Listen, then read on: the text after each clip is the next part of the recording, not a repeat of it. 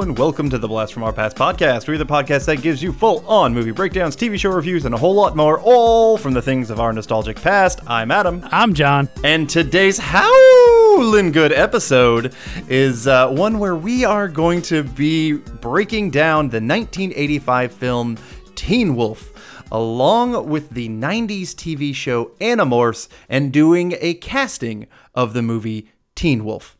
Now, before you all blast me and you start adding me on Instagram or Facebook or whatever, yes, I am well aware that there was a Teen Wolf cartoon that ran from, I believe it was 86 to 88. No, we are not going to really talk about it on this episode. Mainly, it's my fault. John kind of brought that up. John kind of brought this up. Hey, you remember they had a Teen Wolf cartoon, right? And I'm like, yes, I remember, but I didn't really watch it. Also, the animation, I just kind of briefly looked over it, and the animation looks really, really bad. And I'm going to play this. I'm going to torture the people with this. That cartoon had maybe one of the worst theme songs I've ever heard.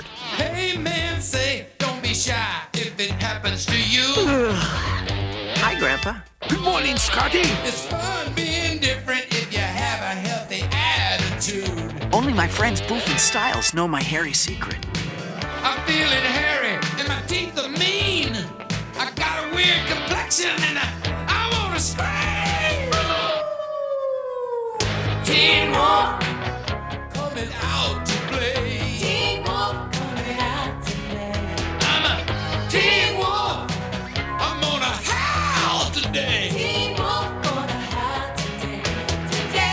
A werewolf family? You look short, Scott.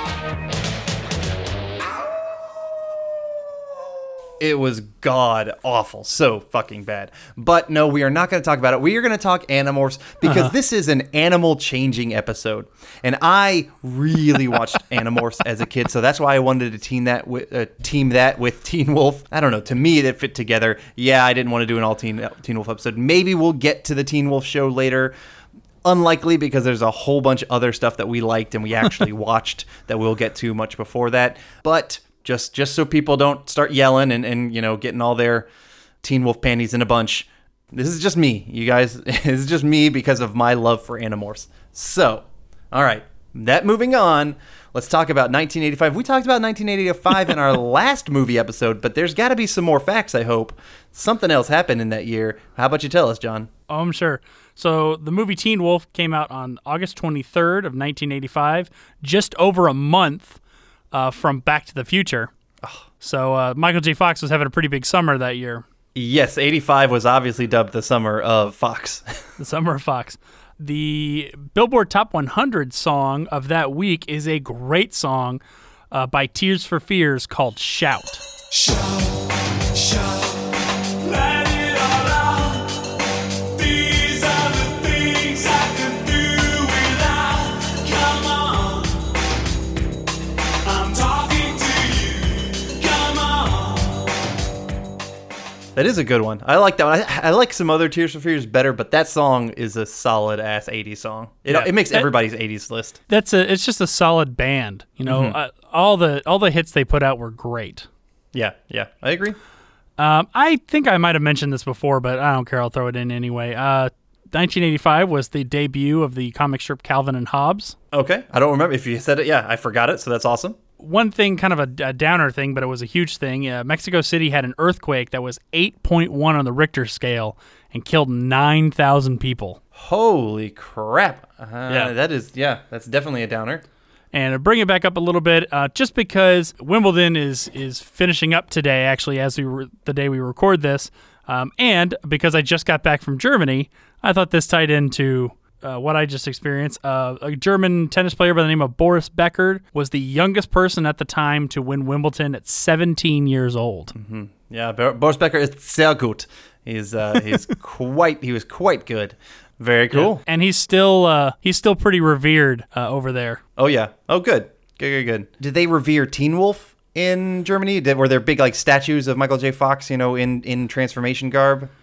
No. And unfortunately, I saw nothing to indicate that David Hasselhoff is a big star there either. Oh no. I refuse to believe it. He has some amazing hits. Have you heard his rendition of Du bist alles, was ich habe auf der Welt. Du bist alles, was ich will.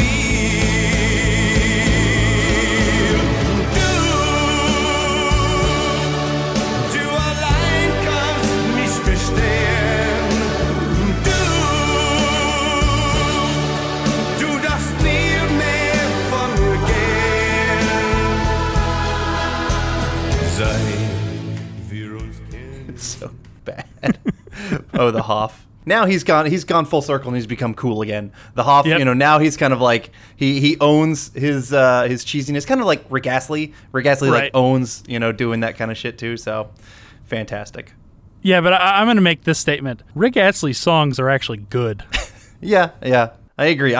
They're kind of in my guilty pleasures because they're actually enjoyable. Right. Never Gonna Give You Up is fantastic, but I also loved Together Forever. That's one that not enough people remember. Yeah. Together forever and ever your heart. Together forever and never to part. Together forever we two. And don't you know I would move heaven and earth to be together forever with you. All right, that was some more from 1985. But before we get into the movie, we have a couple new patrons, Adam. Ooh, that is always a pleasure. Thank you guys so much. We appreciate your patronage from the bottom of my wolf heart. Ben Green joined us at the Muppet Baby level. We're happy for all levels of sponsorship, so thank you so much, Ben Green, for that. Thank you, Ben. And then some young lady by the name of Kathleen Connolly joined us at the Golden Girl level. Oh, a young lady by the... well, I believe I've heard of this lady, and we are very, very appreciative of her. And the Golden Girl level means that she will do an episode with us at some point. And because... that's our mother. You don't get much better than when you have the support of your friends and family, and your own mother is Yes. giving you some patronage. I don't know if it's irony or poetic that she joined us at the Golden Girl level. Yeah. I don't really think of her as being that old, but No, but she is. She's really old. All right. Well, Kathy, thank you for being a friend, and we appreciate you for birthing us and for giving us $15 a month. It's like we have like an allowance again. This is awesome. I never had an allowance. No, I know, me neither. That really, we really weren't like, I don't know. We never really had the allowance kind of thing. We had to No. kind of work my, for our own. My son has bugged me about that. It's like, well, what did you get as an allowance when you were a kid? I'm like, I didn't get an allowance. Yeah. I had to work my ass for my own spending money. Damn straight. And right now, we're going to work it hard by telling everybody about Teen Wolf.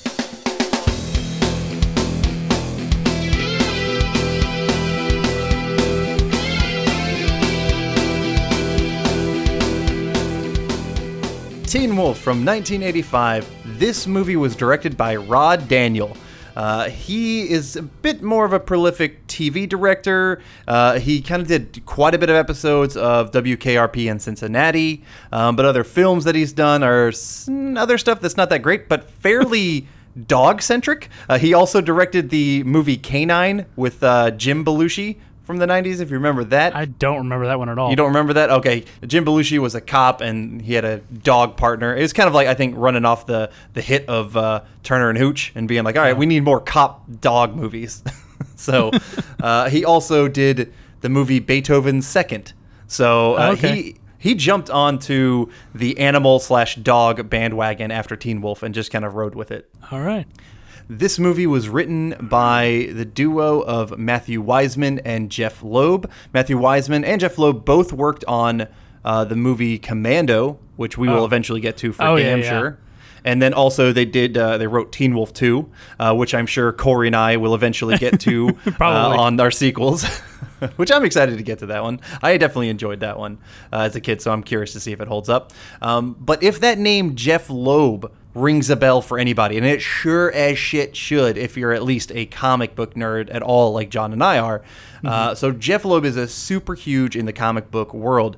He has written some amazing comics, including some of my absolute favorite Batman storylines, including Long Halloween, Dark Victory, Haunted Night, and then Batman Hush, which was amazing. Oh. He's also written comics for Daredevil, Hulk, Spider-Man, and in 2010, Jeff Loeb became the executive vice president of Marvel Television. So he was in charge of like all the Netflix series, all of like the television series. Like Jeff Loeb is doing a damn good job just in the Marvel world. I really wish there wasn't this, animosity that there appeared to be between Marvel Films and Marvel TV, because I really think that they did a great job with those Netflix series. Some of the seasons were maybe a little bit hit or miss, but with the possible exception of the Iron Fist season 1. Yeah. I mean, season 2 was better than season 1, so I'm going to kind of excuse that one. But everything they put out was quality. I agree. At least they had great, interesting characters. The action was great. I mean, shit. See, Daredevil season 1, that hallway scene. Yeah. I mean, you just you're incredible. so amped up after that. Yeah, particularly seasons 1 and 3 of Daredevil were fantastic. 2 was really good too, though. All the seasons of Daredevil really. Season 1 of Jessica Jones like blew me away, as did Punisher season 1. I really, really liked Punisher season 1. I did too. But yeah, I mean, everything they did was at least solid, other than that Iron Fist first season. The first half of Luke Cage season 1 was amazing. It was absolutely amazing. So we love you, Jeff Loeb, and I'm really excited to be talking about the best thing you've ever done, aka Teen Wolf. So, Teen Wolf stars Michael J. Fox as Scott Howard. You got to know Michael J. Fox, obviously, Back to the Future, Facts of Life, bunch of different shit. James Hampton played his father, Harold Howard, who James Hampton is probably best known for the old school The Longest Yard, as well as in Sling Blade. But he's not as big of a name. Really, this is Michael J. Fox and other people. It's kind of this movie. Susan Ursitti played Boof, and she's done a few other things, but really nothing I've ever heard of. And I was kind of surprised because she looks so familiar. She looks like the kind of like 80s, next door neighbor girl that she's been in a bunch of different movies, but she really hasn't done too much other than Teen Wolf that I recognized. Right. So. And it looks like she hasn't done anything since 1997 either. Yeah, so she's pretty much done. Jerry Levine plays Styles, and he hasn't really done too much acting. He actually, though, has become a very solid TV director, where he directed episodes of Boy Meets World, Always Sunny in Philadelphia, Monk, Everybody Hates Chris, the recent Hawaii Five-0. So he's, really taken his acting and adjusted it towards directing, which is very cool. Mark Arnold plays Mick, the antagonist, and he's done a lot of stuff, but nothing I really particularly remembered him from.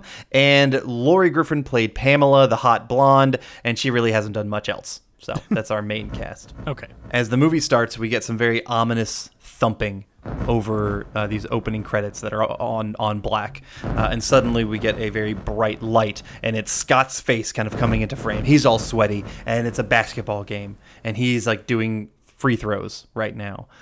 So like the thumping was kind of like, kind of a tie-in with the bouncing of the ball, maybe his heart too. So, now we kind of get into the game, and we see right away that this team, one, they're called the Beavers, which, is not a very intimidating high school mascot name. So that is just kind of funny already. But like this team and Scott, boy, do they suck.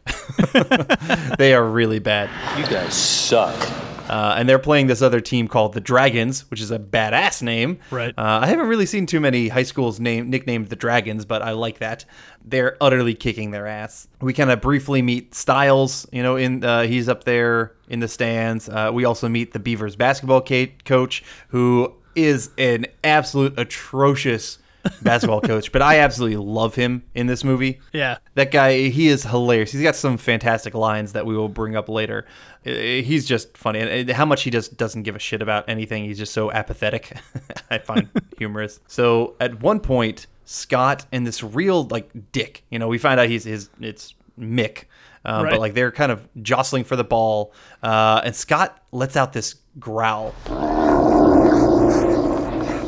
It's like it kind of comes out of nowhere. It's like, okay, all right, I guess we're going to get a taste of things to come. But he shoots the ball, and he misses, and it's the end of the game. And they suck. Not that if he had made the shot, not that it would have made any difference. No, I think they had a total of 12 points. It was 71-12. Yeah, that's pretty fucking bad. In the locker room, we meet Chubbs, who is just this, I don't know, this side character who I feel like I can't remember other stuff that guy has been in. He was in A League of Their Own. Oh, yes, that's where I remember him best from. He's yes. the adult Stillwell. Yes, adult Stillwell Angel. That is correct. That's fantastic. Okay, that's good. But yeah, he's kind of like a character actor. You've seen him in quite a bit of different stuff. We also see that Scotty has this really long, weird chest hair. I wonder what that's about. I wonder if that'll come back. And it does. Scott goes to talk to his coach, telling him that he's going through some weird changes, which obviously coach thinks is kind of puberty, kind of humorous, which all at right now, I guess we kind of think is the same. But granted, you know he's going to turn into a wolf. If you saw this movie, or it's called Teen Wolf. Yeah. Everybody saw the trailer or something. You saw the title. Yeah, exactly. And he kind of wants to quit basketball. One, because he sucks and it's just not fun. And he gets this ridiculous, like nonsensical advice story from his coach. Look, Scotty, I know what you're going through. A couple years back, a kid came to me much the same way you're coming to me now, saying to me pretty much the same thing that you're saying. He wanted to drop off the team. His mother was a widow, all crippled up. She was scrubbing floors. She had this pin in her hip. So he wanted to drop basketball and get a job. Now, these were poor people. These were hungry people with real problems. You understand what I'm saying? What happened to the kid?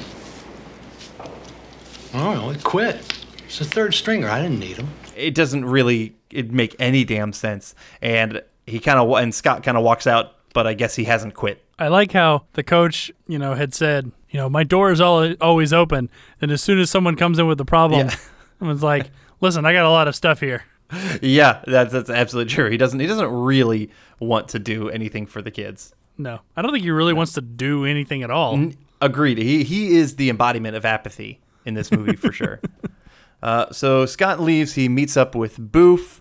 Boof is a close friend. They're kind of like, they grew up being best friends, and he doesn't really see her as an object of desire, but she has kind of started liking him.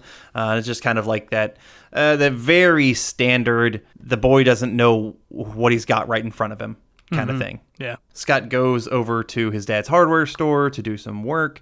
We see that this kid is like blowing something like a weird whistle, and it's destroying Scott's ears. It's really high pitched. It's really hurting. It doesn't seem to be affecting anybody else. Scott ends up kind of chasing him and finding the kid, and it was a dog whistle.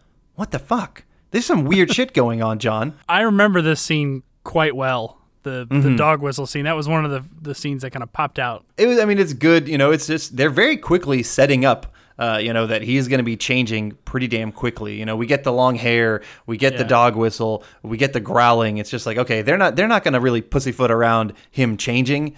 Compare it to something like An American Werewolf in London, which, fantastic movie. Absolutely love that one. We will eventually get to it, I'm sure, down the line, maybe for like a Halloween episode or something. But that movie is all about like kind of the journey of getting to that, and the horror, comedy horror of him becoming a werewolf and that transformation and whatnot. This one, they want to get to Teen Wolf as much as possible, and as quick as possible, because, him kind of making that transition and being the wolf is kind of what starts making this a more interesting movie. So, right. All right. At school, Scott is delivering some things for a school play. He's working for the hardware store. He delivers something for a play. And here we kind of meet the asshole Principal Thorne. He's one of the side antagonists of the film. Also, Scott has some like weird hairy hands at some point as he's trying to hide them from this girl he likes, Pamela, who is a terrible actress, a high school actress in their play. They're doing like what, like Gone with the Wind or some shit, something like that. At first I thought it might be a Streetcar Named Desire, but then I realized it was probably Gone with the Wind. Yeah, I think they were doing like the whole burning of the plantation. I'm pretty sure that's what it was. Did you think it was weird? So I don't know if you were going to mention this, but so she's rehearsing it's just her and the theater director who's sitting out in the audience. Do you think it was weird that she called him by his first name? The director?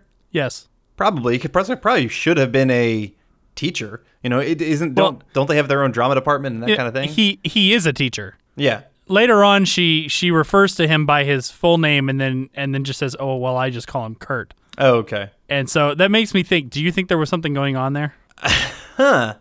I've never thought that before watching it. It's definitely possible. She seems like the kind of girl that would, unfortunately. Yeah. Well, that was part of the reason that made me think that was seeing kind of what she does later on in the movie kind of solidifies that theory for me. Also, having been a teacher, I've just noticed that usually if a student is calling a teacher by their first name, even if there's no sort of like there's nothing bad per se going on, it usually means the relationship is too close. Yeah, I agree. I never called any of my teachers by the first name I could think. Never. Even like hell, my professor that I'm close friends with now, I still call him by his last name. Yeah. Well, I've been out of high school for almost 20 years now, and anytime I ever talk to my old band director, I still refer to him by Mr. Henderson. I don't call him Will, even though he's insisted several times that I call him Will. I'm like, nah, I can't do it.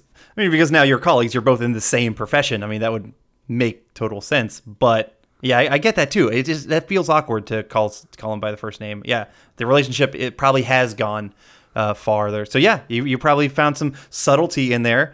We're talking about depth and subtlety in Teen Wolf. It has it, and stuff that you only figure out if you dissect the film. So good job, John. All right. So we also find out at this rehearsal that Pamela, she's apparently dating the asshole from the Dragons basketball team. That we'll see him more and more. Our antagonist Mick, but we cut to the local liquor store and Styles.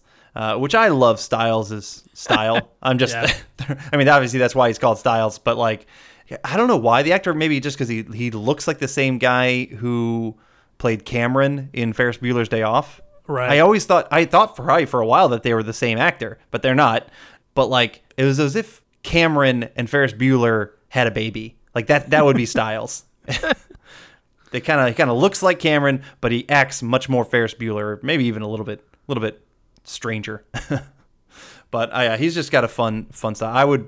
He'd be the kind of guy I'd want to hang out with, but I probably wouldn't. Yeah. But he seems to be friends with everybody. Like Styles gets along with everybody.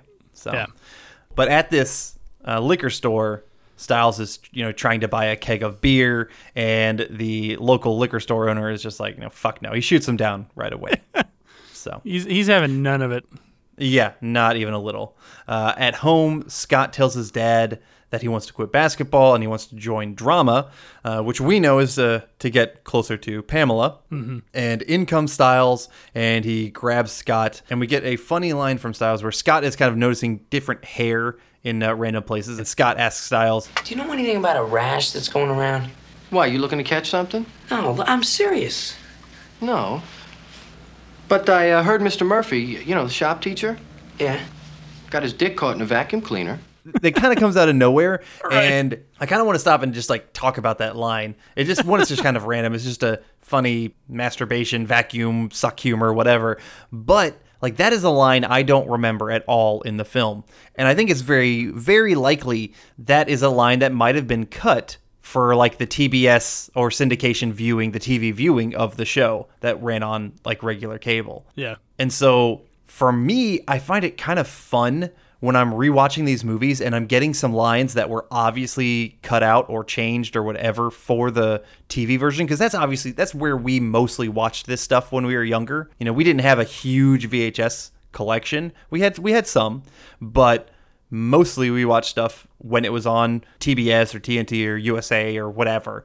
And that's where we got a lot of our love for some of these films. And I kind of find it enjoyable now when I'm rewatching them as an adult. And it's like I'm getting deleted scenes, I'm getting shit that I didn't know before, but it fits in and it works and it's funny.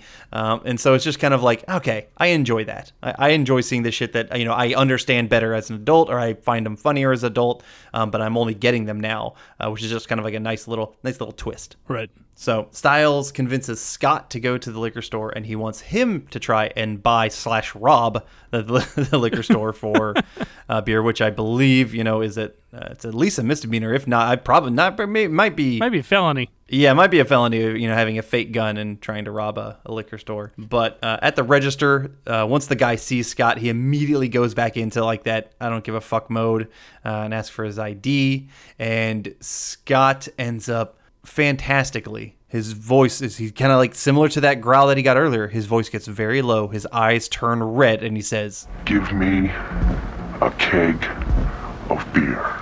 And the dude is scared shitless, and so he goes and gets it. And I love to kind of quote that line on my own, I try to say it as much as I can, like he does in the movie. Right. I want a keg of beer. And just, I don't know, for some reason that the way that inflection and that lower voice always kind of, I don't know, I wanted to imitate it. Apparently all the growling sounds were done by Rod Daniel, the director. Oh, okay. Well, it sounds pretty good. The one thing I don't get, though, he says, give me a keg of beer, and then he also goes, And these. and I can never tell what the fuck and these are. They're not cigarettes. It looks like it's just like a fucking, like, Twinkie or something. Could you tell what it was? Because it doesn't come back. No. Okay. I think it was just like maybe a sugary snack or something. Yeah. So as they drive towards the party, Styles has them pull over, and he wants to do some surfing on the van. And here we get a fantastic scene that we will also get later, but we get Styles jumping on Scott's van, and the Beach Boys' Surfin' USA plays, and Styles starts surfing on the van. It's awesome. Like, we all wanted to recreate this when we were younger. Have you ever surfed when you're like van surfed? Oh, hell no. Hell no. No, I want to. I still kind of want to. If someone wants to let me do it, I might be willing to do it and be stupid. If you look on the credits, and I think I'm right on this, I'm pretty sure that this Beach Boys song is the only not original song written for the movie. Oh, interesting. All the other songs that play during the movie were written by the composer. Interesting. Even the other ones that were like very kind of pop-esque. Yeah, they're all written. They're all written as uncredited, written by, but it's the composer who's written them all. Yeah, and he has this one other guy who's written all the lyrics, and they've gotten different people to sing the songs. Okay. I like that. That's also probably why the rest of the songs aren't as good as Surfing USA too, which we'll definitely notice. So they probably blew all their money budget on the Beach Boys. Yeah, very, very likely. So at one point, Scott kind of notices he's got pointy ears, and so now, okay, shit's just really going crazy with his kind of transformation, which he still doesn't understand yet at this point. So they make it to the party, and Scotty, he wants to talk to Pamela. Obviously, he's obsessed with this girl, but she shoots him down like immediately. She is not even having it, which I don't blame her. Scotty's kind of a dork, and she's kind of above his level. But then we get a scene of some party games, which I always enjoyed this scene. One, because I always wanted to do like parties like this, and I've done some. Not to this extent though. Like this Styles. One, also they were like college parties, which I feel is like, this seems much more like a college party than a high school party. I did not go to any high school parties. I was probably like you enough too. Like, we were band nerds mostly. Like, we were good kids. Yeah. I never went to any high school parties where we were playing 7 Minutes in Heaven, or like what Styles does here is he has, two people tied together in foam. He has Chubby eating Jello out of a girl's bra. And he has, Scotty and Boof do 2 Minutes in Heaven. And I never did any of those pretty much until some college times. But did you do anything like that in high school? Maybe a couple games of Spin the Bottle, but that was about it. Yeah. And that would be very, very tame compared to what was going on at this party. Yes. But it always seemed like a cool party, and I always wanted to be at those kind of cool parties, and I didn't really get to be in high school. So, yeah. Yeah, I was a nerd. Made up for it in college. Yeah. Yeah, I definitely did my worth of drinking in college, that's for sure. All right. Well, while Scotty and Boof are kind of doing their 2 Minutes in Heaven, Boof, realized she called out a name that she didn't pick out from the hat. She wanted Scott, and so she kind of, it just shows she likes him, and she wants more than just their friendship. And at one point, they start making out a little bit, and Styles opens up the door, and then he's kind of pushing a little. He's getting a little too animalistic. Right. Scotty is, and Styles opens up the door, and Boof kind of walks out, and we see that she's got these scratch marks. Her shirt is torn in a perfect like claw fashion, which is nice. We're just getting all this setup after setup after setup of the werewolf is coming. The werewolf is coming. Right. Scott heads back home, and he kind of seems to be sick. His dad is worried. Maybe he's got a little bit of a hangover from the alcohol or something. Scott's in the bathroom, and he's starting to get fangs. Now his hair is growing. His claws are growing. And then we see his full transformation into the werewolf garb, the teen wolf garb. And Scott says, He's Louise. Like, in all honesty, he takes these changes and becoming Teen Wolf immediately very, very well. Right. Like, I don't know if it seems almost like having werewolves in this society is a somewhat rare but not uncommon thing. Like, they all know it's a possibility or something. It's Right. you know, it's like, okay, well, that kid's got freckles and red hair, and well, this kid has to wear glasses. Oh, and there's our Teen Wolf in our class, and here's our other kid who's just a little bit shorter than everyone else. But I don't know, it just seemed very, very natural that he just I happen to be a wolf, darn. But we get a really good scene where he and his dad confronts him about being a wolf because he's a wolf as well, and it passes down genetically, that sometimes it can skip a generation. But I do want to say I really, really like the look of Teen Wolf. Mm-hmm. They did a really good job. The makeup looks fantastic. It's obviously a werewolf, but it's not like, they did it, perfect for this type of movie, obviously, where, you still want to root for the werewolf. He's not this scary creature. He is cool. He's suave. He's in control mostly. I just think, and it also, it doesn't really look like Michael J. Fox in there. I assume it is, but like, it just for the most bits, I'm a big fan of what they did with his makeup. Yeah. The dad, though, he's got like almost like a fro poofy kind of face. He's a very white face, and he looks almost completely different. Anyway, also the dad gives him a very Spider-Man-esque line at one point. Right. He basically tells him, "Hey, this is great power, but with this great power comes a great responsibility." And it's like, oh shit, where have I heard that before? When you want it, you're going to have great power. And with great power goes a greater responsibility. Totally ripped off Uncle Ben. But we then move to school, and at his locker, Pamela actually talks to him at this point. She says something's different about him, and Boof is kind of a little bit jealous. But I guess his wolf pheromones are kind of coming out of him right now. He's feeling a little bit confident, a little bit different. And in class, Scott is just distracted by wolves the entire time. He's like hearing about wolves all day, or seeing pictures of wolves or whatever. He doesn't like that he's a wolf right now. And in one point, his claws come out because he's stressed, and he runs to the bathroom. And for some reason, I always thought this was weird but funny, that the entire floor was like super watered down with mop water, and he has to run through it. We get some good like physical kind of comedy of him like running through the mop water, and I love that run. But for someone that works in schools, do they really mop that heavily during the middle of class? No, not usually. I didn't think so. I thought they would wait till like after school is done, or before school's done, or before school's up, or whatever. But like an entire wing of the school is like drenched in like an inch thick of water. Right. It was unnecessary, but it adds a good comedic value as he's running through the water, and he's trying to find a bathroom so he can hide and try and like not change. At one point, he sees the principal, and so just kind of re-establishing that this principal is another antagonist, and he's just trying to find something to catch Scott doing. For some reason, he doesn't like him, which we don't really know quite yet why he doesn't like him. Right. We just think he's he just seems so far as like he's the standard asshole, principal, vice principal who doesn't like anybody. Yeah, very 80s trope Yeah. on that. Much like Back to the Future, Right. much like Breakfast Club, tons of them. Ferris Bueller, tons of different 80s movies. He's just another one of those. Fast Times at Ridgemont High. Yes, yeah, he's just like that.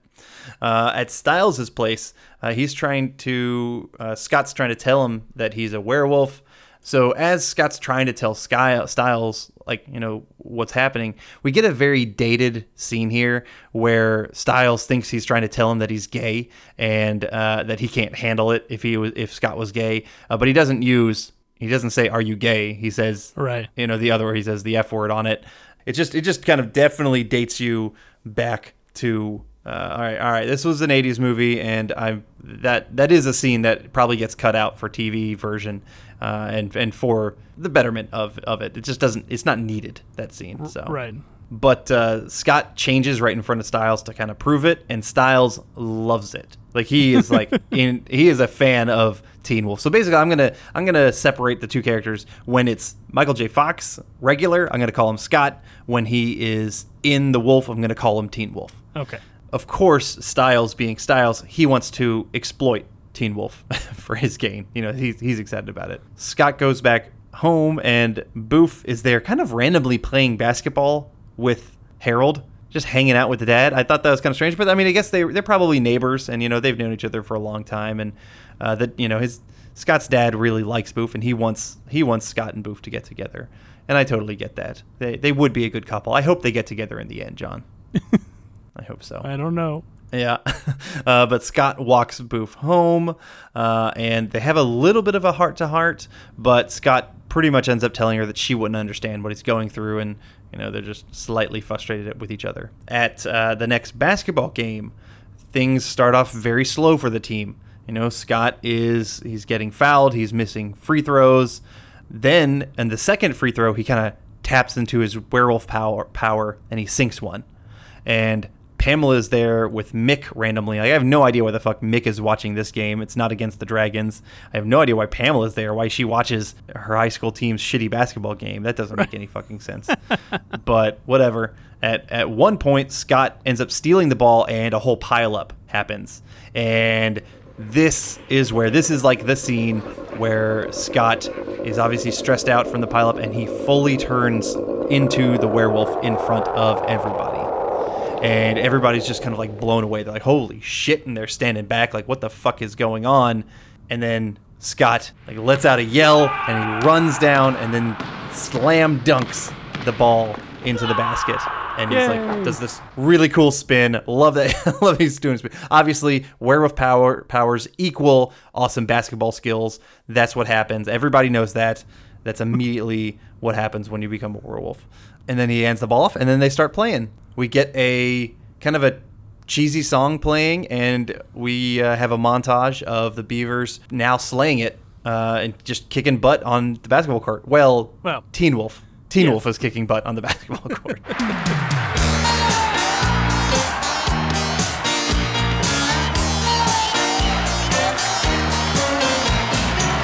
First my clothes catch on fire, then my car hits a tree. You might think it's a big catastrophe, just seems no. In a diner at the end of the game, everybody's excited. You know, they kind of like carry in Teen Wolf and bringing him, you know, out there, and we get a perfect trailer shot of Teen Wolf. They hand him a beer in the middle of a diner. They hand him a beer, and he bites it with his fangs. It kind of squirts out on either end. It's you know, to me, one of the more nostalgic shots of the movie, or just like that moment where he does that. It's very cool and it's very unique to Teen Wolf. But now that Scott is Teen Wolf and he's confident in being Teen Wolf in front of everybody, things are going great for him. And we just kind of get a montage, you know, I think that same song. And we kind of see that, you know, he's doing great at everything. He's doing better in school.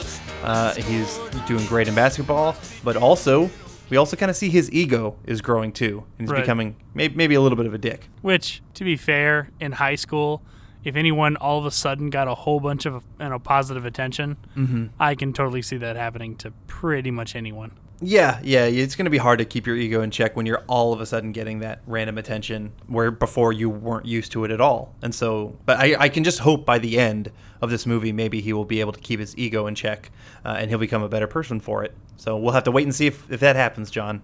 All right, so Pamela tells Scott that they made a part for him in this play because, you know, she's an attention whore and she wants to have Teen Wolf in the play. And so he is playing some Union general, and we're at this dress rehearsal, and he's awful. He plays an awful actor pretty well, and she's an awful actress too. I mean, they're both both of them are playing, you know, high school shitty actors, and it kind of works pretty well. Yeah. Then backstage, Pamela is kind of like working him up, you know, and she's out there in just like her in her underwear, and she ends up seducing him. And she fucks Teen Wolf in the dressing room of the backstage area or whatever.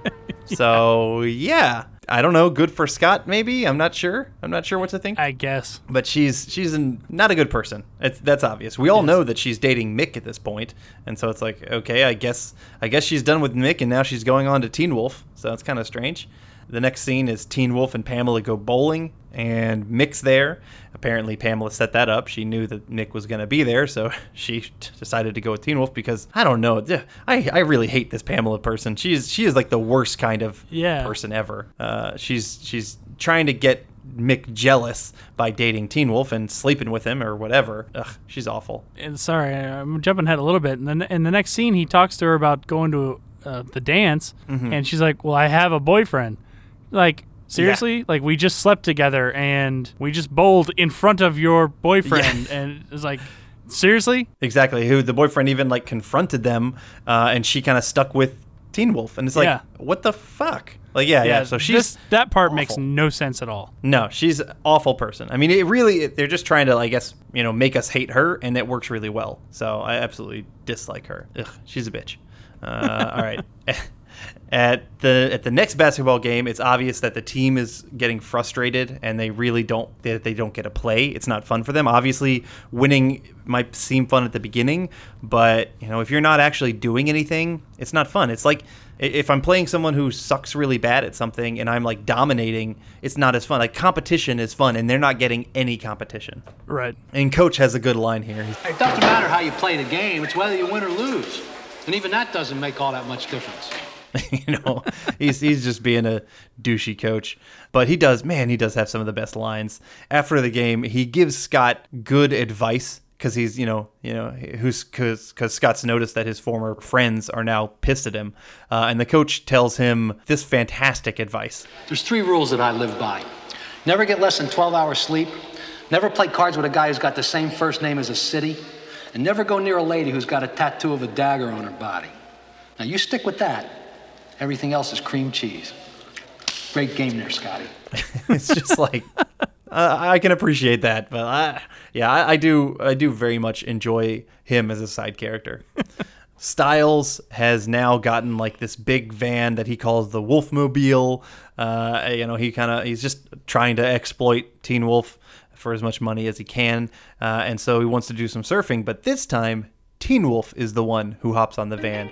And again, we get Surfing USA playing, and he's doing some flips and shit, and he does like this long-ass handstand, which always kind of looked kind of cool on the van, but he takes up the surfing, the urban van surfing to another level.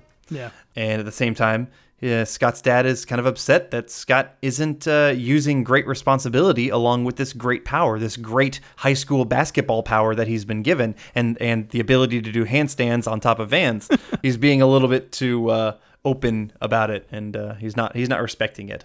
We also get the story why the vice principal Thorne hates Scott. Basically, it stems from Thorne and Harold were both going after the same girl who happened to be Scott's mother, but they started to fight about her. Things got physical, and Harold turned into the wolf, and the principal apparently lost his bodily functions. So he apparently pissed himself or crapped himself. It's funny, which honestly I really did like that because it made me think and realize. I went back to the scene where Scott became the wolf for the first time at the basketball game, and there's a quick shot of you see the principal who kind of like sees it. He gets eyes big and he steps back, but I wanted to recheck it out because I realized that besides just doing that, the principal also moved his hand. He's kind of like his lower half of his body is covered, but you see him move his hand as if he's moving his hand to his junk to try and like cover up that he either pissed himself or stop himself from peeing himself. Like they put that in there, as like a subtle little thing of, okay, whenever this guy sees a werewolf, he pees himself. So, it's subtle. You don't really notice it at the beginning until you like hear that line and you're like, oh wait, the principal did see him and he did freak out and his hand did move down there. So yeah, I don't know. It's another little bit of that subtlety in this movie about that depth, that Teen Wolf depth. And it's just fantastic. But once again, the dad kind of warns Scott about abusing the power. In the morning, Boof is there, and she walks to school with Scott, and he asks her to the dance, but she says yes only on the condition that Scott takes her to the dance and not the Teen Wolf, which Scott doesn't want to do. He wants the attention, and so they don't end up going. He's like, all right, you still save a dance for me, but I gotta go as the wolf. So it's like, okay. It's like, God damn it, Scott, just realize that Boof is the perfect girl for you, motherfucker. She liked you before you were the wolf. All right. So we cut to Scott getting ready for the dance, and we get a very kind of Bee Gees-esque Staying Alive type of music going on. But I like this scene, this little bit of him kind of getting ready for the dance, and he's putting on this fucking like white suit, almost like a disco-y looking kind of suit. Right. And he's like blow drying his hair. You know, he says a line to himself, which is fantastic. She's right. You are an animal. And just getting ready. I love that line. It's cute, man. So we get to the dance, and when he walks in, he like immediately signals the DJ. Like, I wish I was cool enough to just like walk into a dance, signal the DJ, and they will stop whatever they're playing and play whatever the fuck I pretty much told them to play, or play something just for me. Right. So, because the DJ had whatever this song like fully queued up. And he starts like busting out these Thriller-esque moves, and everybody joins in on him. And this song is actually pretty cute. It's something going on about a big bad wolf. Well, you sure don't look like no grandma.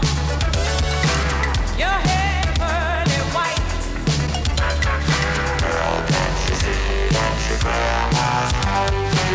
Her voice don't reach that deep. No, your voice don't sound like no grandma. It's giving me the creeps.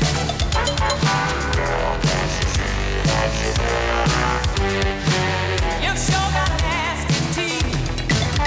You're a big bad wolf. I ain't listening, big bad wolf. At one point in the dance, Teen Wolf and Boof are like, they step aside and they go make out, and he turns back into Scott, and Boof wants him to stay that way for a little bit.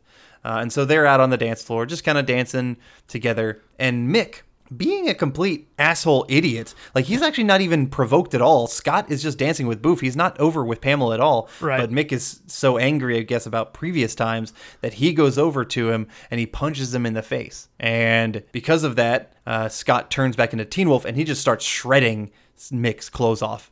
His shirt off and whatnot. He doesn't actually hurt him. He just kind of shreds his clothes off, and it kind of humiliates him a little bit.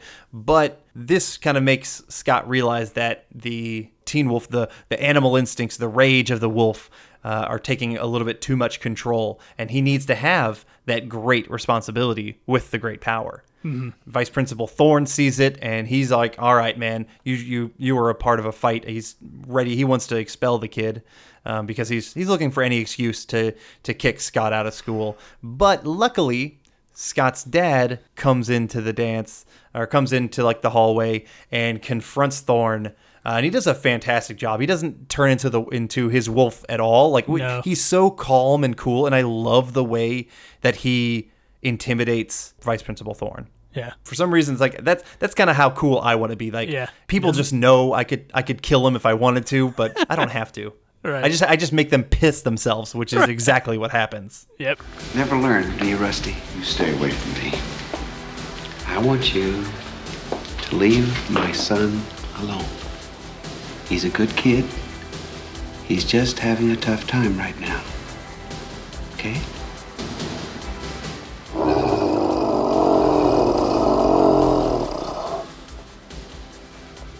I knew I could count on you, Rusty. We now cut to the stage. Another dress rehearsal is going on. Again, it's just Pamela and the director. Apparently no one else is in this entire fucking play. And Scott's there in garb, not Teen Wolf. And honestly, at this point, I kind of really forgot about the play. I was like, why is he even still doing the play? Because, he knows things are done with Pamela. Right. I don't really give a shit about it. I kind of wish they just kind of gave up on it. But, this is kind of, I guess, where Scott is also kind of showing more that he's got more responsibility over the wolf. And he ends up quitting the play because they want the wolf and not him. And so he's like, nah, fuck that. I'm done. Stiles is also upset because, he wants more of the wolf. And Scott's just trying to do his own thing. But Stiles really wants to exploit him for money. I mean, what a good friend. Yeah. Now it is the basketball championship game. On the back of the Teen Wolf, the Beavers have made the championship game, and Scott doesn't want to play as the Wolf. He wants to play as himself. They are losing pretty badly, and Scott wasn't originally going to play, but he walks in as just himself.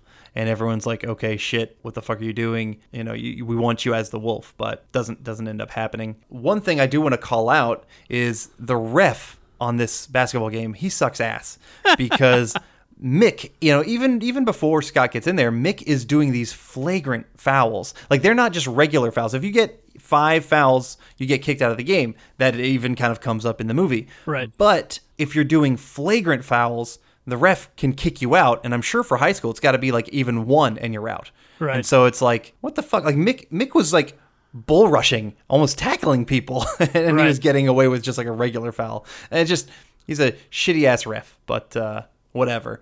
So Scott, he wants to join in, and he joins with the team, and he kind of, he doesn't want to switch, and he gives this team this whole little like pep talk. I think we can take these guys. That's terrific, Scott. Now, when do we get to see the wolf? No, Chubb, I mean it. I think we can win this. Look, this is the championship. Now, it doesn't matter how we got here, we're here. And if we're going to win, we got to pull it off ourselves. Lead the wolf. They kind of start playing, and Chubby makes a basket, and, they get all excited, and they start building momentum, and like, oh shit, okay, maybe they can do it. And we get this weird kind of David Bowie ripoff song. I'm sure that the guy who did the music, because you said he wrote it, he wrote all these songs with other people singing. The guy who sings this is called Mark Saffin, but the song is called Win in the End. I was blinded by the pain, running wild through the rain, in a parody of ecstasy. I was inches from the edge, fingers clinging to the ledge again. I never thought I'd win.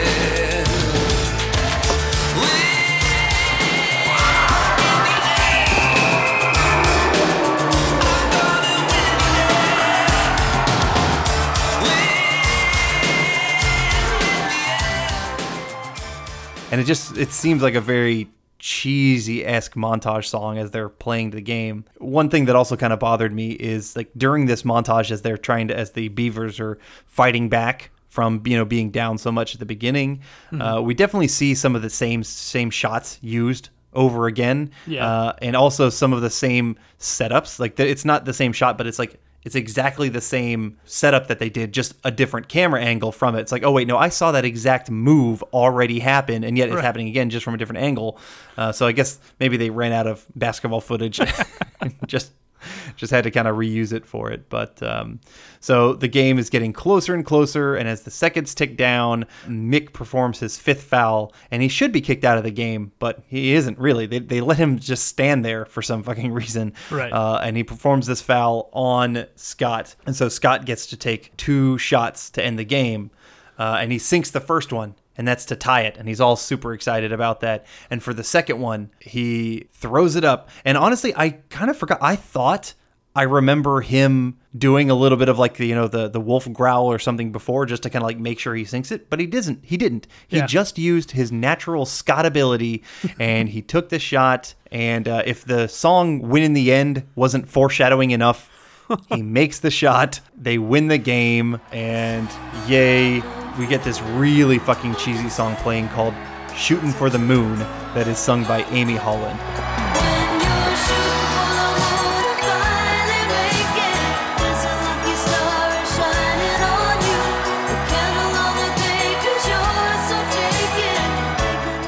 Fans rush the court. Yay, they won. Scott rejects Pamela and goes to Boof. So now, yay, the relationship that we were rooting for and wanting the entire time is now actually happen. And then we cut to a wide shot of the crowd. In this wide shot, Oh, yes, John. We have one of the biggest Hollywood bloopers of all time. Really? Do you know what this one is? No. Oh, you're going to have to go back and watch this. After, he sinks it and the crowd has kind of rushed the court, we cut to the wide. The dad is kind of walking down the stands to kind of come join Scott. But right behind the dad, this one extra has his fly unzipped and his dick out. Yeah. and you see as the shot goes, he's kind of like tucks himself back in and zips up his pants. But I think it's blurred because it's not like a sharp dick. So I'm fairly certain that for the DVD, they have blurred it a little bit, but it's unmistakable. The guy has got like his pants open and his dick out of his underwear, and he's kind of like stuffing it back in. And I'm just like, holy shit. I mean, it is honestly, it's fucking hilarious. And it's really hilarious that went for like so long without being noticed, or like that people don't know about it. But yeah, if you can find it on YouTube, you can find it on anywhere. Like this guy, and it's once you see it, you can't unsee it. And like that's all you look at when you see this scene again. But yeah, that is how we end the movie, on a hilarious extra's dick out. Pretty much, or they won the game and it's on the wide shot. So all right. It's insane. I think we can go into our final thoughts. I mean, we kind of went through it fairly quickly, but I guess not all that quick.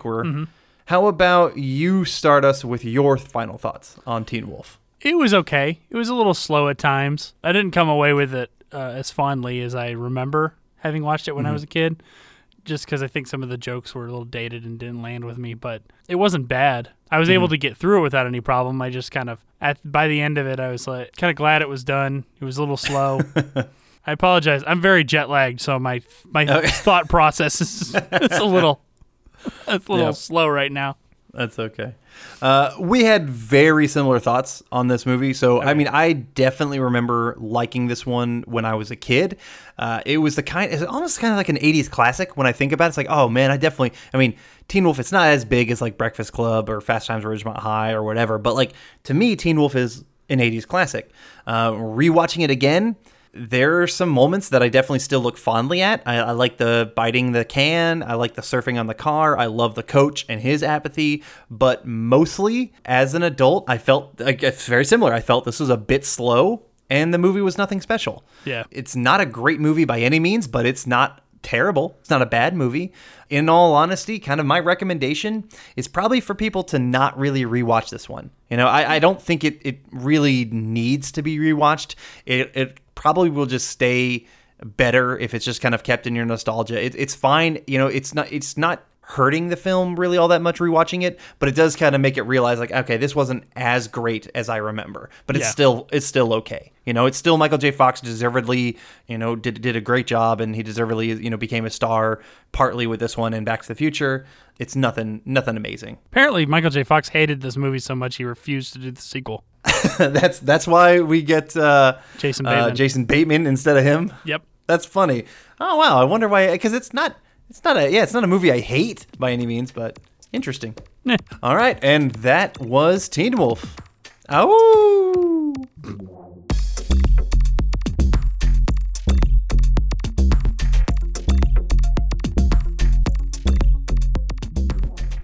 All right, now we are going to talk Animorphs. This is the show that aired from 1998 to the year 2000. It had 2 seasons, 26 episodes, which is really not all that much. I thought it went a little bit longer than that because I definitely watched Animorphs. It was based on a series of children's books written by Katherine Applegate and her husband Michael Grant. They were writing in the kind of under the name together of K.A. Applegate, and it was published by the Scholastic series of books. They were published between June 1996 and May 2001. And the series consisted of 54 books altogether. And I totally remember the books. I read them. I really remember the covers. I don't remember if you kind of see the covers, but it's always like a kid morphing into an animal, and you kind of get this long stretch of them kind of morphing into them. And, for me, I was definitely a fan of animals when I was a kid. I actually wanted to be a zoologist. Was one of like the first careers I remember wanting. And, you know, I kind of remember my career path, and I feel like I kind of can track it to where I am now, which is, you know, working on, you know, video and that kind of thing, is where, to me, I always say it starts with wolves. Yeah. I loved wolves when I was a kid. And I don't know why wolves, quote unquote, spoke to me as they did. I had posters of them on my walls. I think I even had a tape of like wolf sounds and I didn't really play that all that much, but I did. My mom got me sponsored a wolf for me, I think for my birthday one year. The wolf's name was Amani. I totally remember that. It was the beta wolf, and then eventually it became the alpha wolf because woot woot Amani. It was at the Nez Perce tribe. I think that was in like Illinois or something, but or maybe it was South Dakota, I can't remember, but I totally remember all that. I just loved wolves. I had books about wolves and whatnot, and so the Animorphs series really spoke to me because, you know, wanted to be a zoologist. Even I think I've mentioned this before, even my AIM screen name was Alpha Wolf 88, so I really liked wolves. That's why I think this movie or this book series and then also this show spoke to me, because it was about like teens, early teens, and this came out when I was 12 and 13. So this was like perfect for me when I was a kid. Did you watch this show at all? Have you had any nostalgic value for this one? I have no memory of the show at all. Okay. How about the book series? Nope. Okay. So everything was blank going into this one for you. Okay. I mean, it's later. I mean, you graduated in 99. Yeah. So you were definitely too old for this series. Yeah. All right. Well, this show stars Shawn Ashmore as Jake. Shawn Ashmore, I'm sure you recognize, he was Iceman / Bobby Drake in the X-Men series of films from 2000 till whenever. Everyone else is much lesser known. Brooke Nevin played Rachel. She's been in plenty of stuff and is still kind of working today, but nothing huge I could see. Boris Cabrera played Marco. Nadia Nascimento played Cassie. And Christopher Ralph played Tobias. All of them have done some stuff, but not much else, and nothing I really recognized from the three of them. But those were our main 5 kids in the show. It was something I thought was interesting that I didn't really realize before, but like a lot of other Nickelodeon shows, this was actually produced in Canada. Which I think we mentioned with Are You Afraid of the Dark or other shows like You Can't Do That on Television or other stuff. Like, they're actually Canadian productions that Nickelodeon just kind of purchased and distributed in the U.S. Really, the main synopsis of this show is that there's an invading an invading alien species that are like little wormy kind of, or tick kind of things or whatever, that kind of crawl into people's ears and can control them. They have invaded, and to help stop them, this one Andalite is what his species is, comes to Earth but is attacked and has to give the power of changing into any animal that you can touch. He gives to these 5 different human kids to help save the world from these evil Yerks, is what they're called. I watched 3 episodes. 100%, I don't know why I forgot, because I did watch this show as a kid and I did read the series. Not all of them, but I read a few of the books. Really, it kind of depended on what the animal was on the cover. But I kind of almost completely forgot about the whole alien angle, like that where there was an invading species that, you know, they had to kind of save people from that. I just kind of, for some reason, I mean, that's a huge part of the series, and I just kind of forgot about it. Right. One thing I do like, I think it was in episode 3, because I just watched the first 3 episodes. They're trying to figure out how to play this disc that one of the alien gives them early on. And there's, I think, a funny ass joke where Marco says, you know, he's trying to type shit into the computer and like trying to make it work.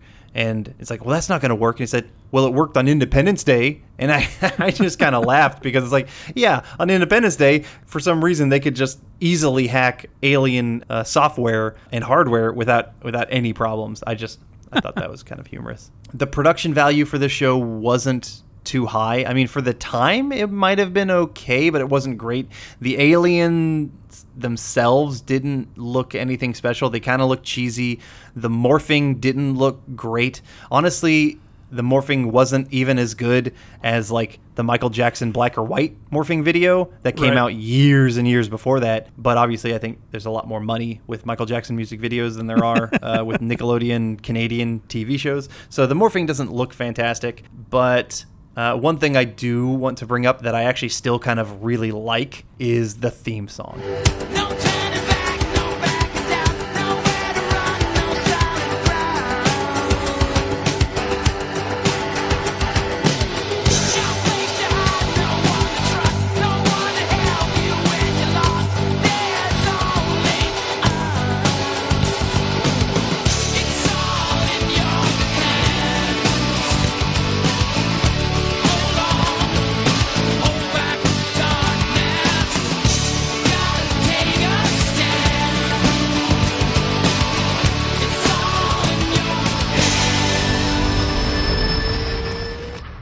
theme song is very kind of, it almost is like late 90s Christian rock is kind of what it reminds me of. But it's just kind of, to me, it's just kind of badass. I like the theme song for some reason. I still kind of like it today. But and then just one other thing I want to mention is I don't really think at the time there was really much for teenage sci-fi shows that were going on in the late 90s. Yeah, there were some like horror shows like Goosebumps and stuff, and there had been Are You Afraid of the Dark before that, but I don't really remember too much like teenage sci-fi at the time for preteens and teens. And so, you know, I was a nerd enough stuff that I really enjoyed the show. I mean, it's been a bunch of me talking about it because I was the one who watched this one and you didn't at all. But what are your thoughts? What are your kind of takeaways from this being the first time that you watched Animorphs? I barely made it through one episode. Oh, did you watch the first one or did you watch something else? No, I watched the first one. By the time I was done, you know how you felt about me making you watch Baby Secret of the Lost Legend? Yeah. Well, that's how I felt about you making me watch Animorphs.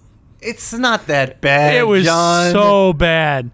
It was so slow. It was so boring. I barely made it through the first episode, and I thought, no, that's it. That's the good first enough. episode, they're setting up everything. Of course, it's going to be a little bit slower. They're not into their, Animorph abilities yet. You're not giving them enough time. Just the dialogue was weird, and the aliens looked weird. Like I lost any desire to go on by the end of the first episode. All right, so I'm gonna disagree with you. Probably because this is my nostalgia, but yeah, even rewatching it, I kind of enjoyed it. The graphics aren't special, and it honestly kind of seems a little bit melodramatic at times, teen-esque melodrama at some stuff, but the nostalgia was kind of flooding back, and honestly, I think I'm going to keep watching. I think, okay. I mean, it's not much of a commitment. It's only 26 episodes, and the show just feels so 90s to me, but like a way that I want to feel it again. I just got over watching Stranger Things season 3, and it was fantastic. A very full of fan service 80s going on in that show. That now I kind of want some 90s fan service, and watching Animorphs kind of gave me some of that. And so I want to rewatch it. The only problem is it's not streaming anywhere. You have to either, I think you can buy it or rent it on Amazon.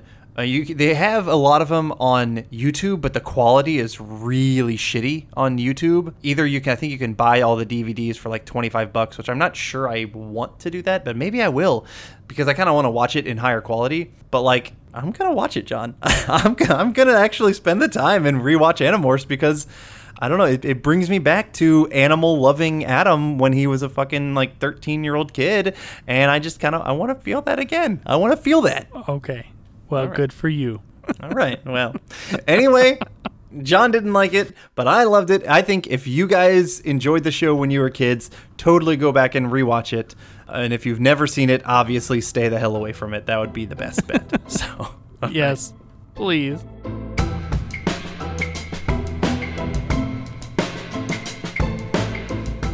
This episode of the Blast from Our Past podcast is not brought to you by Gallery Furniture, a local store near Atlanta that Adam and John saw commercials all the time growing up in the 90s.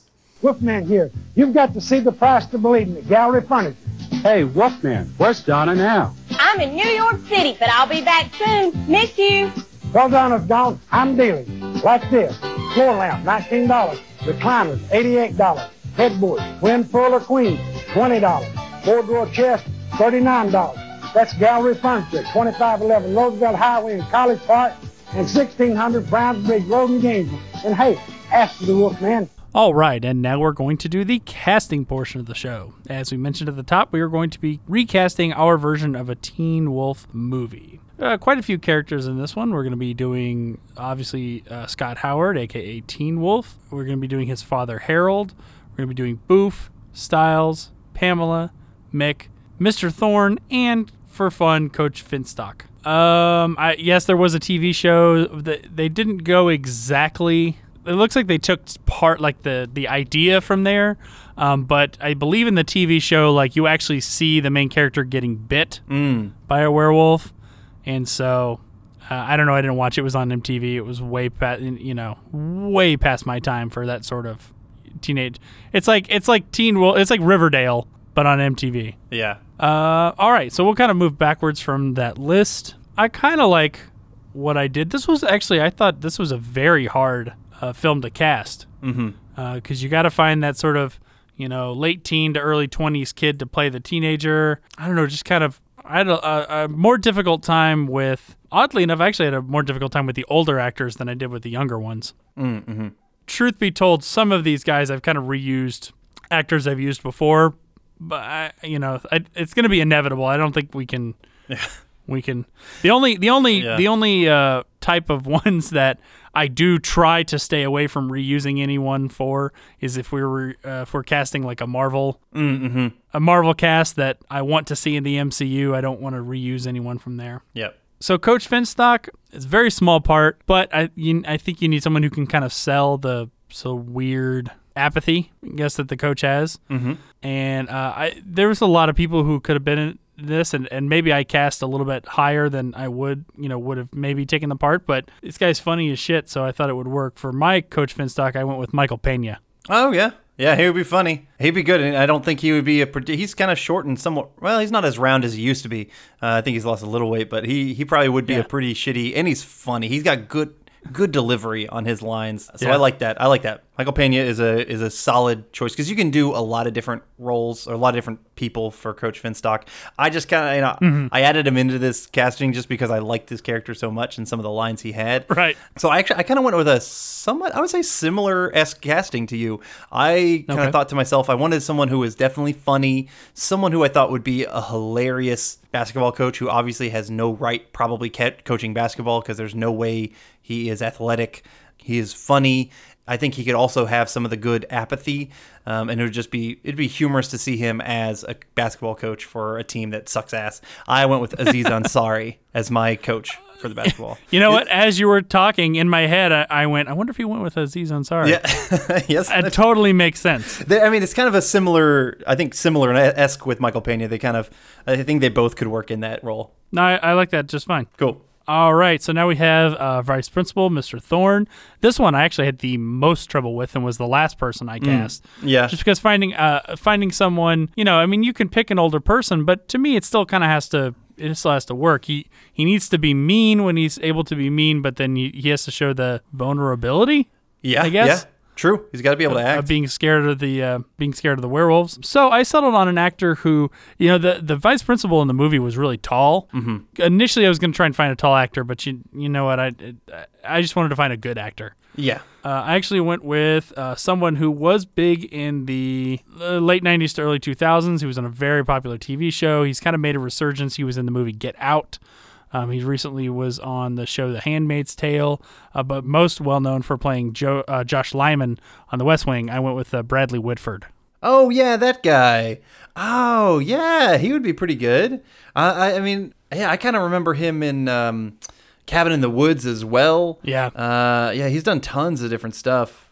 He's a good actor. Yeah, he could play a dick and a kind of vulnerable-esque. He could switch back and forth. I like that. Yeah, I had kind of a similar thing with you on do I need to get a tall actor, because I did like that Thorne was so much taller than Harold, and so when Harold just kind of walked up to him and he was so much smaller that he could still intimidate him, I liked that ability. Yeah, but I kind of ended up throwing that out the window, very similar to you.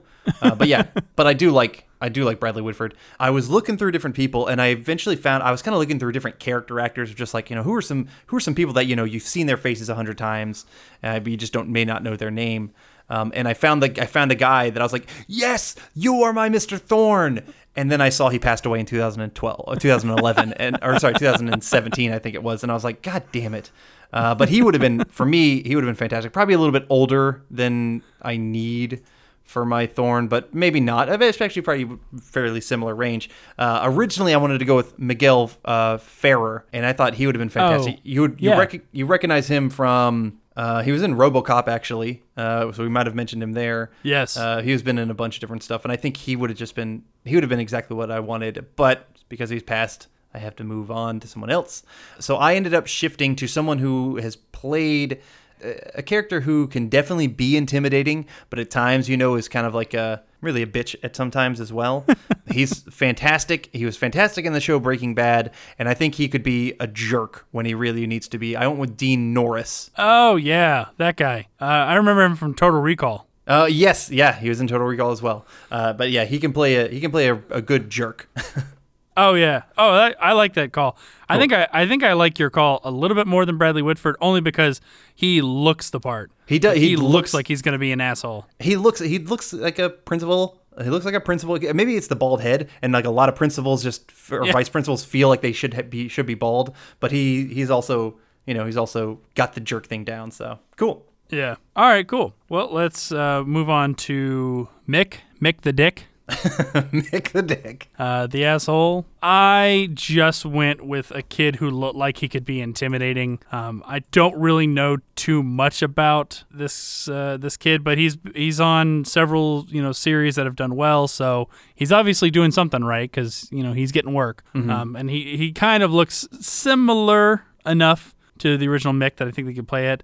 He's on Riverdale. He was on American Horror Story, and he was on Glee, I think, for a season or maybe even just an episode or so.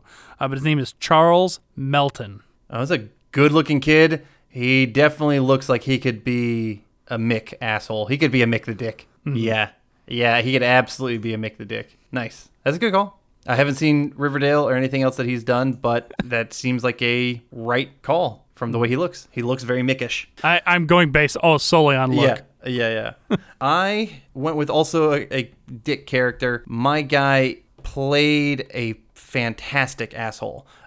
You really enjoyed to hate him, but you also hated to love him in both Stranger Things season 2 and 3. And I know you haven't really watched Stranger Things. I don't believe, nope. Right? Okay. Fantastic show. Oddly enough, it's my 6-year-old daughter's favorite show. You let her watch that shit, John? There's some intense I didn't violence. let her watch it. Okay. I didn't let her watch it. You're blaming your wife on that one? I've never watched the show. Okay. No, my wife showed that to her, and that's been like the show that they've bonded over. Okay. All right. Well, my actor played a definite bully in that show, and he was definitely intimidating and scary in this last season. His name is Dacker Montgomery, and I think he would be a fantastic dick. I mean, mostly from his portrayal of Billy in Stranger Things. Oh, yeah. He looks the part. Yeah. I'm sure he'd be great in it. Yeah. Well, I'd recommend if you want to watch Stranger Things, John, you'll see him in his full dick glory, and and I think you'd agree with that as well. To date, I have seen one full episode of Stranger Things, and it was the season 2 finale. Yeah. That was the only one. All right, so let's jump to Mick's other half, Pamela. Coincidentally, my Pamela also was on the recent season of Stranger Things. There's a lot of ways you could go, but I thought this actress had a good look for it. I think she's getting some kind of kudos from her performance this season, so I'm sure she'd work. I went with the actress Maya Hawke. Okay, Maya Hawke as your Pamela. Yeah, she did quite good in season 3 of Stranger Things. Yeah, she played Robin. I mean, I literally just finished Stranger Things last night, and I really enjoyed it. Yeah, she was good. She was the coworker of Scoops Ahoy. I did like her portrayal quite a bit. That's an interesting call. I don't know if I agree with it, but I think it's an interesting call. Okay. For my Pamela is a bitch. I mean, I try not to use that word too much, but she is an utter bitch in this show. And so I went with an actress she's also very attractive, and she's supposed to be very attractive. So I went with an actress who I think, can still play high school. She's still in that range. Most of my people, I think, were similar to you. I kind of stuck with the 20 to 25 range for most of my high school actors. And this one she's probably the biggest name. Not in all of my casting, but she's definitely probably a bigger name than maybe who would take this role. But she played I thought she was a complete bitch in the last couple seasons of Game of Thrones, but she's attractive, and I think she could definitely play the role. I went with Sophie Turner as my Pamela. Okay. Yeah, I mean, I could see her in that role. Yeah. Cool. I don't hate that. Okay. Awesome. Well, let's move on to Styles. This one, I'll admit, I'm not as confident on in my choice for Styles, because Styles is such a specific personality that I had a hard time finding someone that I thought would match that. Yeah, I agree. I ended up settling on a guy who has done some comedy, so I'm hoping that he can channel that. And it kind of has a little bit of a unique look to him, but he's been in a lot of things that weren't necessarily comedies. He was in The Maze Runner, he was in Chronicles of Narnia, but he was in a comedy in 2013 with Jennifer Aniston called We're the Millers, and I went with the actor Will Poulter. Yeah, I like that call a lot. Will Poulter is a good actor. I think I remember him best from Son of Rambo, which is a kind of an interesting movie that I do own. I have it on the DVD from mid-2000s or something. Yeah, I like that. He could totally play that part. I think he's a good enough actor for it. So it's a good call. Okay. My styles, to be somewhat blatant, I felt there was a lot of white person representation in this movie, so I wanted to at least get some mixed up. That's why I kind of had Aziz Ansari, or I probably could have done more and probably should have done more, but I wanted to have Styles be some type of non-white person for sure, Right. and I wasn't really sure who I wanted, but I ended up going with just kind of looking through lists of who are really good actors between that 20 to 25 range that I think could still play high school, and he did a powerful hell of a job acting in the movie Moonlight. I went with this actor Ashton Sanders. I think he could probably play cool just fine. He seems like a good enough actor who could take this kind of role and just kind of do whatever he wanted with it, because I think you could have a lot of different stuff. But anyway, I went with Ashton Sanders as my Styles. I don't think I've actually seen anything he's been in. I haven't seen Moonlight. Okay.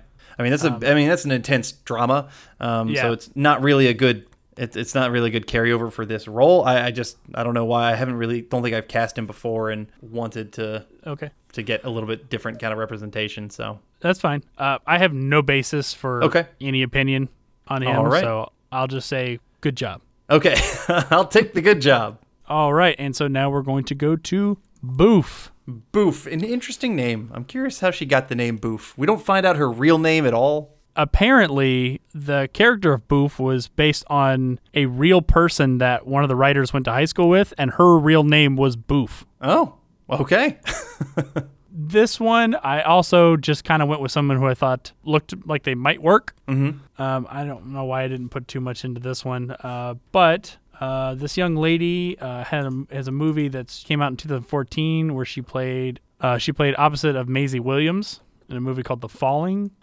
And she's going to be in the upcoming Black Widow movie, apparently. I don't know what she's doing. Maybe she might be playing young Scarlett Johansson. Mm-hmm. I'm guessing, maybe. I don't know. I'm not really hyped about this Black Widow movie being a prequel. Yeah. I would much rather it just be a continuation or a side story. I don't need to see where Black Widow came from. But spoiler alert, Black Widow's dead. I know. so it doesn't make any sense for this movie to happen. Okay, well I'm just saying. So It should have already happened. That's the problem. Very true. We should have gotten one. We should have gotten one right after Iron Man 2, after she was introduced. Yeah. Or immediately after the first Avengers. It should have been one of those two. It was long overdue, and it feels like they're trying to play catch up. And to me, it's too little, too late. Uh-huh. And that's just because I have an absolute hatred of prequels that come out well after when they're supposed to. Okay. So anyway, back on track. I went with the actress Florence Pugh. Sorry. I can't say I've really seen much that she's worked on. She was in the movie Midsommar that came out this year. I heard some good stuff about that. She definitely looks like she'd be okay in the part. I mean, I don't really know much of her work, but I'll give you. She was in Fighting with Our Family, which I heard was actually a pretty decent comedy that also came out this year. But yeah, I don't really know her, but I will give you an okay. Okay. That's all right. I'm giving myself an okay on that one. So. Okay. So my Boof is someone that I was really excited for, and I think she would be a perfect Boof because I think she also can play the, you don't need your Boof to be like super gorgeous. Not to say this actress is not very attractive. Sorry, I didn't mean to say this and be like a dick here. But like Pamela is the one who should be like the overtly hot, attractive one. And Boof should be attractive, but also be like the next door neighbory kind of type of person. So I went with an actress who I find definitely attractive, but also feels like she could be a fantastic like next door neighbor type. And she did a great job in season 3 of Stranger Things. And for some reason, you cast her as Pamela. I went with Maya Hawke. Okay. Okay. That's why I thought your casting for Pamela was only okay. I was like, I don't really think of her in that role because I see her as a Boof character. Okay. All right, that's fair enough. Yeah, same actress, different roles. We haven't had something similar in a while, so yeah, no, we have not.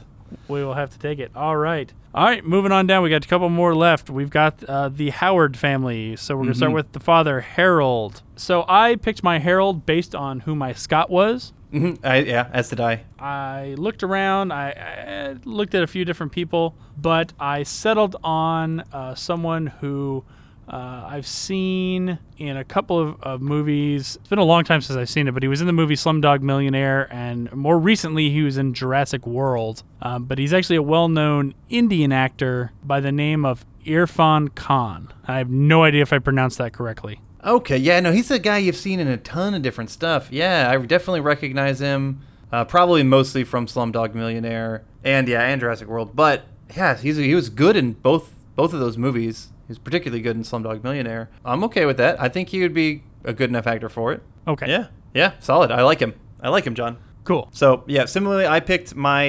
Harold Howard based on my Scott Howard. I think my actor, he's too big for this role, but I don't care. I want him in this role, and he's going to do it because I said so. And he's fantastic. I think he'd have to put on just a little bit of weight because I like how gentle and kind of like basic Harold Howard is. You know, like the dad. He's like a sweet guy. My actor was a little bit too lean and too much of a dick. He would be mixed father really well if he stayed playing the Tony Stark that he has always played for the last like 10 plus years. But I want him to cool down. He's a good enough actor. I know he could do it. I want him to chill out and maybe put on a little dad bod and be my Harold Howard. I went with Robert Downey Jr. Okay. Yeah. That was unexpected. Yeah. Unexpected. I mean, shit, RDJ, you can't really, he's proved to us that he can do anything he wants. Yeah, he kind of has. So, yeah, I can't really argue with that. Okay. I'll take your non-argument. I think yours is probably a little bit more plausible than mine, but whatever. A man can hope. That's right. So my Scott. So as you notice, I actually went with an Indian actor for the dad. Mm-hmm. My Scott actor is not actually Indian, but he does have that kind of complexion. But he plays on TV. I maybe, I don't know. I guess.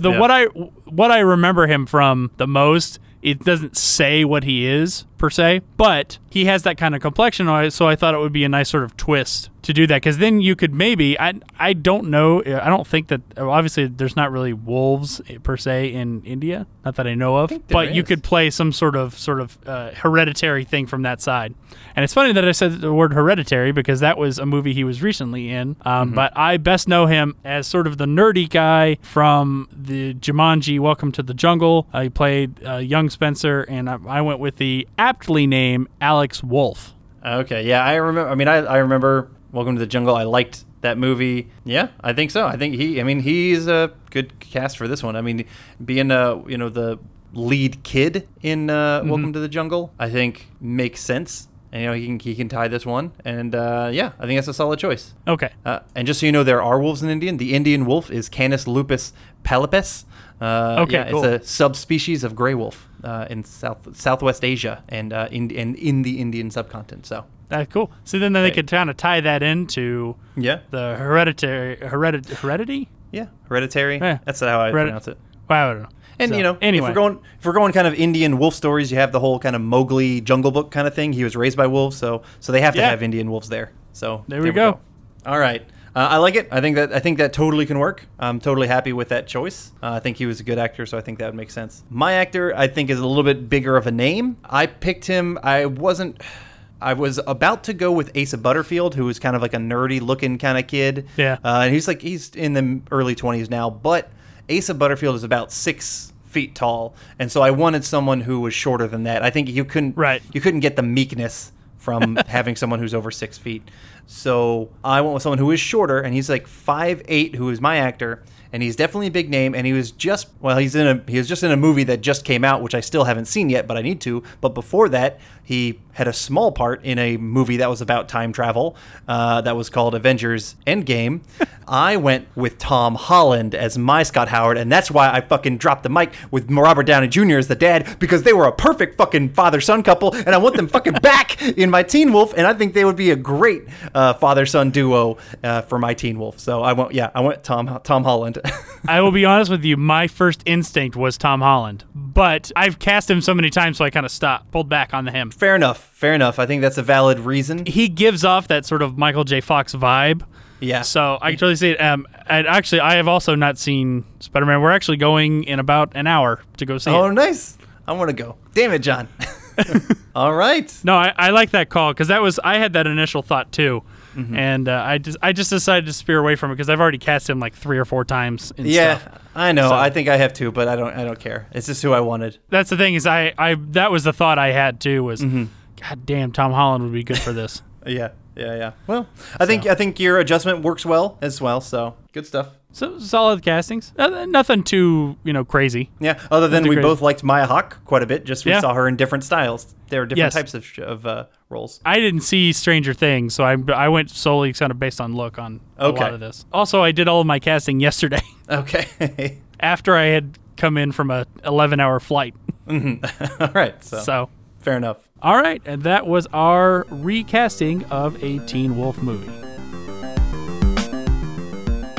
Please join us next time for another album review episode. Adam and John go over the 1992 metal album Meantime by the band Helmet. If you have any suggestions for movies or TV shows from your childhood, you can reach us at blastfromourpast@gmail.com. Or you can find us on Facebook, Twitter, or Instagram at @BlastPastCast. So until next time, I'm John. And I'm Adam. And thanks for joining us. See you next time.